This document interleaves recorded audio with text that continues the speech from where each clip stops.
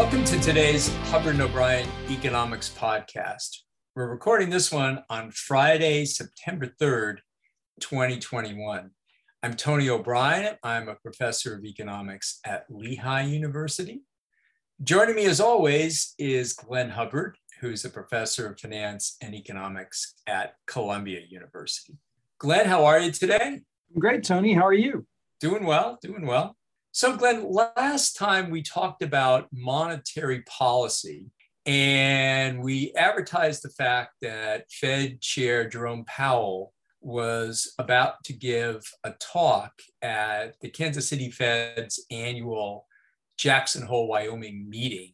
And as you know, Fed chairs often use that meeting to give a summary of how they think the economy is doing and their thoughts about future monetary policy, or that part of their thoughts that they're willing to tell us about. So he gave that, and so that's one development that took place since we last talked. The other is this morning, the Bureau of Labor Statistics released their employment report, their monthly employment report. This would be for employment in August. And the consensus, according to the people who compile these consensus forecasts, had been a net increase of about 750,000 jobs. And we actually got much less than that, about 235,000, a big decline from the previous month, from July, when we had over 1 million. So let me ask you, with those two things, what Powell had to say, and of course, Powell talked before we got that jobs report, and the jobs report, have you changed your thoughts any on monetary policy, what we're likely to see the Fed do, the state of the macroeconomy, any of those things? It's a great question, Tony. I don't really think so. When Chair Powell gave his remarks, instead of the beautiful backdrop of Jackson Lake, it's all Zoom this year. Right. So basically, he's just on an official Zoom screen. And I think he gave both proponents and opponents of his view something. For proponents of his view, he outlined his case. He said we're going to wait for substantial further progress, I think were the words that he used. For opponents, he made the case that he's on the case of inflation being a real possibility and a tapering would happen. I took from the speech that the Fed really is still quite focused on aggregate demand and maintaining aggregate demand without as clear a path for tapering as one would like. Since quantitative easing is, by definition, if it has an effect, it's through aggregate demand. It would be lowering long-term interest rates and interest-sensitive spending. Given that that's not the constraint in the economy, I think it's still a little baffling. And that brings to your question about the employment report. So, of course, in the employment report, if there's a jobs miss, as I was just telling my students today, the two words that brings tears to every economist's eyes are supply and demand. So there's labor supply and labor demand. And what the Fed has been helping along is the recovery in labor demand. But in labor supply, COVID, of course, and the Delta variant had gotten in the way. So is that a temporary interruption, given that most public health officials think the Delta variant will be working itself out in the very near future? If that's the case, the labor market could actually be quite tight, and we could see that employment turn around fairly quickly. So I think that the Fed is staying the course. I personally have a lot of questions about that course, but they're certainly staying it. And I don't know that the employment report is so much of a surprise, given the Delta variant and the labor supply problem. What do you think? Yeah, I agree with you. I think that he gave a good summary of the Fed's position. In fact, we'll put a link when we post this podcast to the blog so that students and instructors can take a look at it. It's pretty much non-technical, and he does talk about the reasons why he thinks, or the Fed thinks, that the inflation that we've been experiencing this summer is transitory, and basically because he sees it as confined to just a few sectors. Used car prices have shot through the roof and so on, but he doesn't see it as spreading generally through the economy.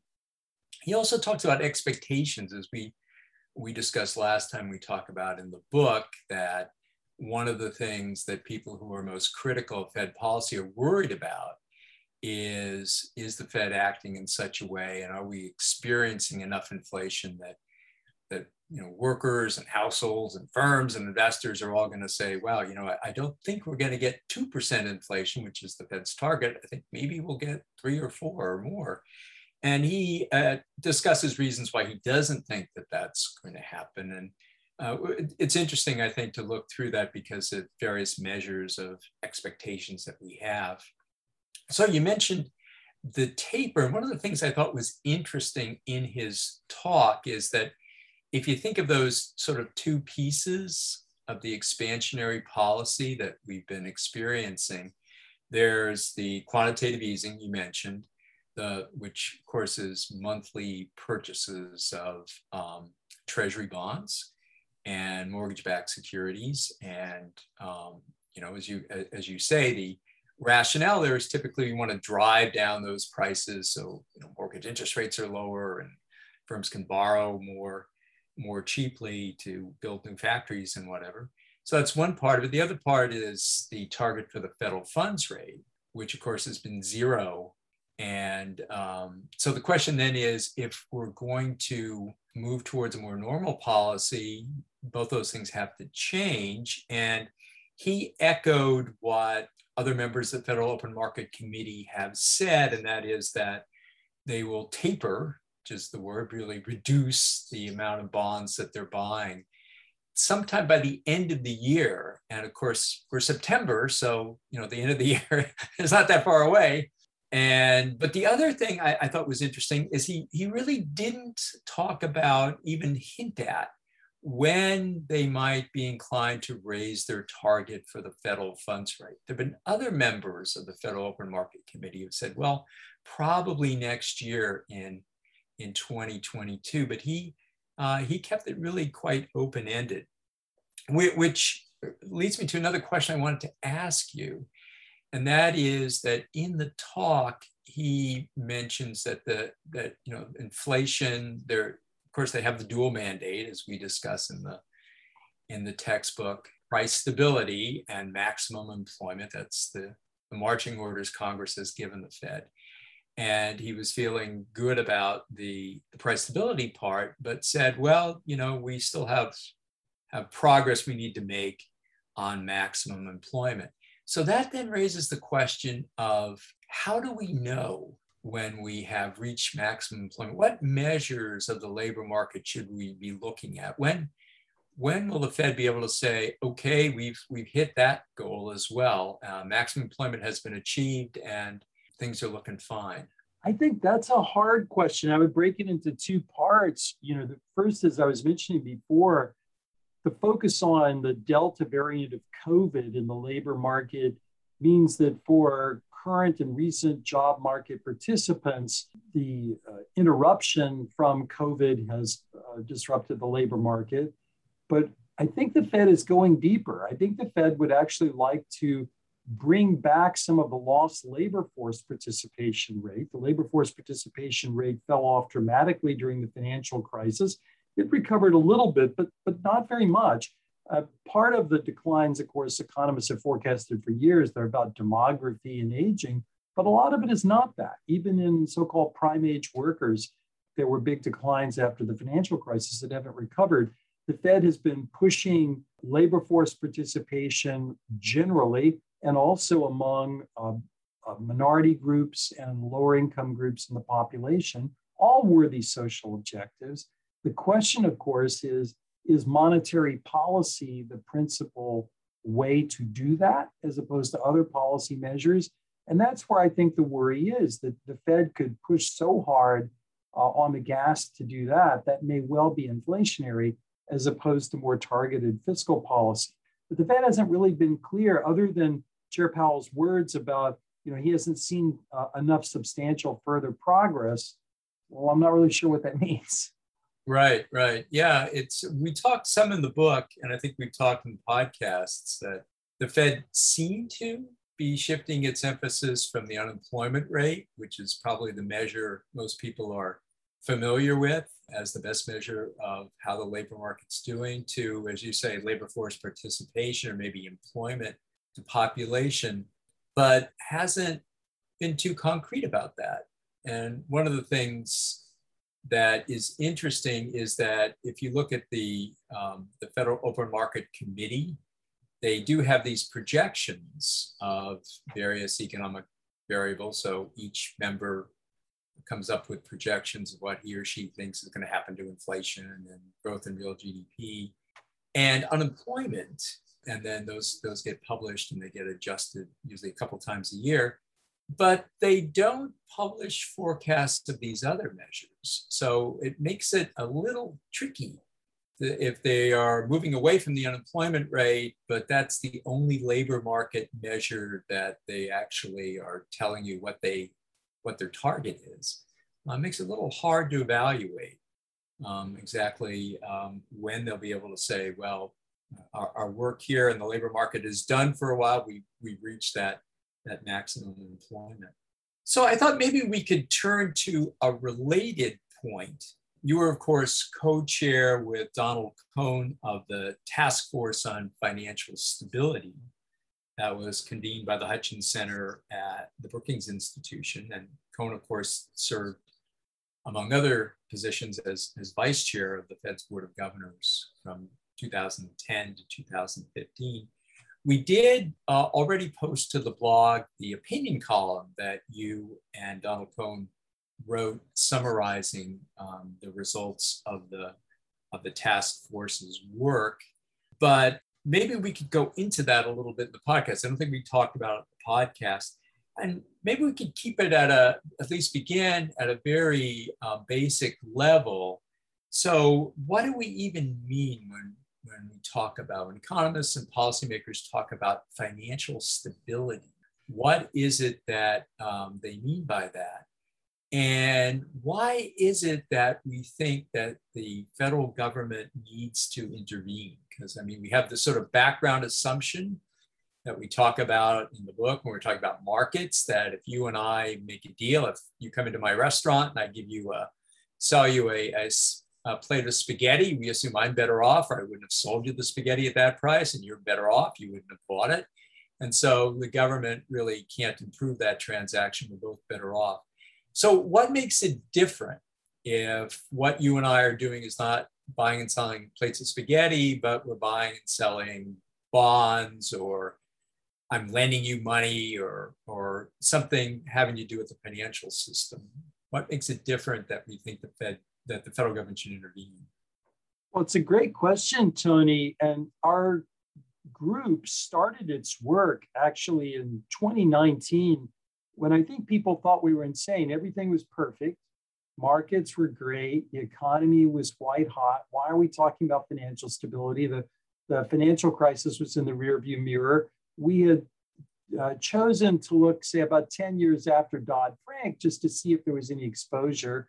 And in the US, while people think about banks as typical financial intermediaries of moving money between savers and borrowers, actually non-bank intermediation, which has been growing for a long time, has exploded since the financial crisis. And we wanted to take a look there. The spaghetti example shows why we ought to care. You know, when you sell me the spaghetti, there are no externalities there. I mean, no one else is in that transaction other than you and me. And if I like the spaghetti, I'll go back, or I'll say nice things to you, or maybe I'll go on Yelp if I didn't like your spaghetti. But there's no real externality. The problem in the financial sector is that there are means, and we saw this during the financial crisis, where we can have rapid deleveraging, fire sales of assets, and individuals and institutions that had nothing to do with the original transactions take enormous losses in wealth. And that, of course, is what happened in the financial crisis. Financial stability really means, is our financial system resilient enough to deliver basic financial intermediation, matching savers and borrowers, like we would talk about in Principles or a money and banking type text, and provide the kind of risk sharing and liquidity and information services a market needs and requires? If it's not resilient, if shocks disturb that and move it off that path, that's a problem. Now, how government could step in, possibly it's regulation. Dodd-Frank was an example of that. It can be the central bank stepping in. If there are fire sales of an asset that's otherwise good, the central bank has the unlimited ability to print cash. Remember that in March of 2020, at the beginning of the COVID pandemic, there was a panic in the treasury market. So we're not talking about some market that has credit risk and all these troubles. And the Fed had to step in at a massive scale. And if you peek under the hood, part of that was regulation discouraging banks from being able to participate. Part of it were the actions of foreign central banks and hedge funds. And if we're going to need the Fed to step in, which it had to do in September of 2019 and again in March of 2020, maybe we should start thinking about Fed backstop facilities and how to charge for those facilities and who has access for those facilities. So that's part of the work that our committee did. Let's try to go through and figure out, are there things like the treasury market where there are issues? It's also the case that our regulatory process is broken. There's no real way to coordinate across, let's say, the Securities and Exchange Commission and the Federal Reserve and the banking regulators. There are committees that bring them together, like the Financial Stability Oversight Committee, but no real way to gather the information to present a clear picture. So we talk about that as well, but financial stability should be very much on our mind. It's also a corollary of the first conversation we had today, which is that a very accommodative monetary policy raises the question of showing up possibly in price inflation, which is what we were talking about, but it could also show up in asset price inflation and financial stability risks, and we need to be on top of it. Yeah, that is interesting. We'll put a link on the blog to the whole report with maybe a little reader warning that some of it gets caution. It may be boring and technical. Yeah. But one thing I didn't quite get, and maybe I missed it. The committee the task force goes through a lot of different aspects of the financial system and suggests ways in which it could be made more resilient to stocks so we don't experience a financial crisis. I wasn't sure whether this would involve Congress passing, say, different pieces of legislation, or maybe some of it being the existing financial regulatory agencies like the Fed and others changing some of their practices. Or did you think, you mentioned Dodd-Frank, which of course was the legislation that was passed in 2010 by Congress during the Obama administration in reaction to what they saw some of the problems of the 2008 financial crisis. Did the task force have in mind that there might be another big piece of legislation like that would simultaneously address a lot of these different problems that you'd identified? No, we didn't. In fact, at the beginning, we almost restricted ourselves to ask what was very incremental. I say the obvious that the Congress doesn't play well together and produce big pieces of legislation on anything. But we did, in our task force report, group recommendations into things that could be solved in the existing regulatory process. And Secretary Yellen and SEC Chair Gensler and others are quite interested in many of those recommendations. I think they can happen. Some do require Congress. We've certainly been trying to do congressional briefings, but I think it would be naive to think Congress is going to accomplish a major change in financial regulation, however good or bad that might be. So I think what we've really identified is, here are the problem areas. Here's what we think could blow up, and you will come back to look at it then. Or we could try to fix at least the process problems that regulation can address today. Yeah, I had one last related question about this, and just to sort of play devil's advocate. You sometimes hear people say that there are a lot of different problems in different aspects of the financial system, and the task force lays them out very well. But we had two big shocks to the system in 2008, and the market for subprime mortgages crashed and took a lot of the financial system with it.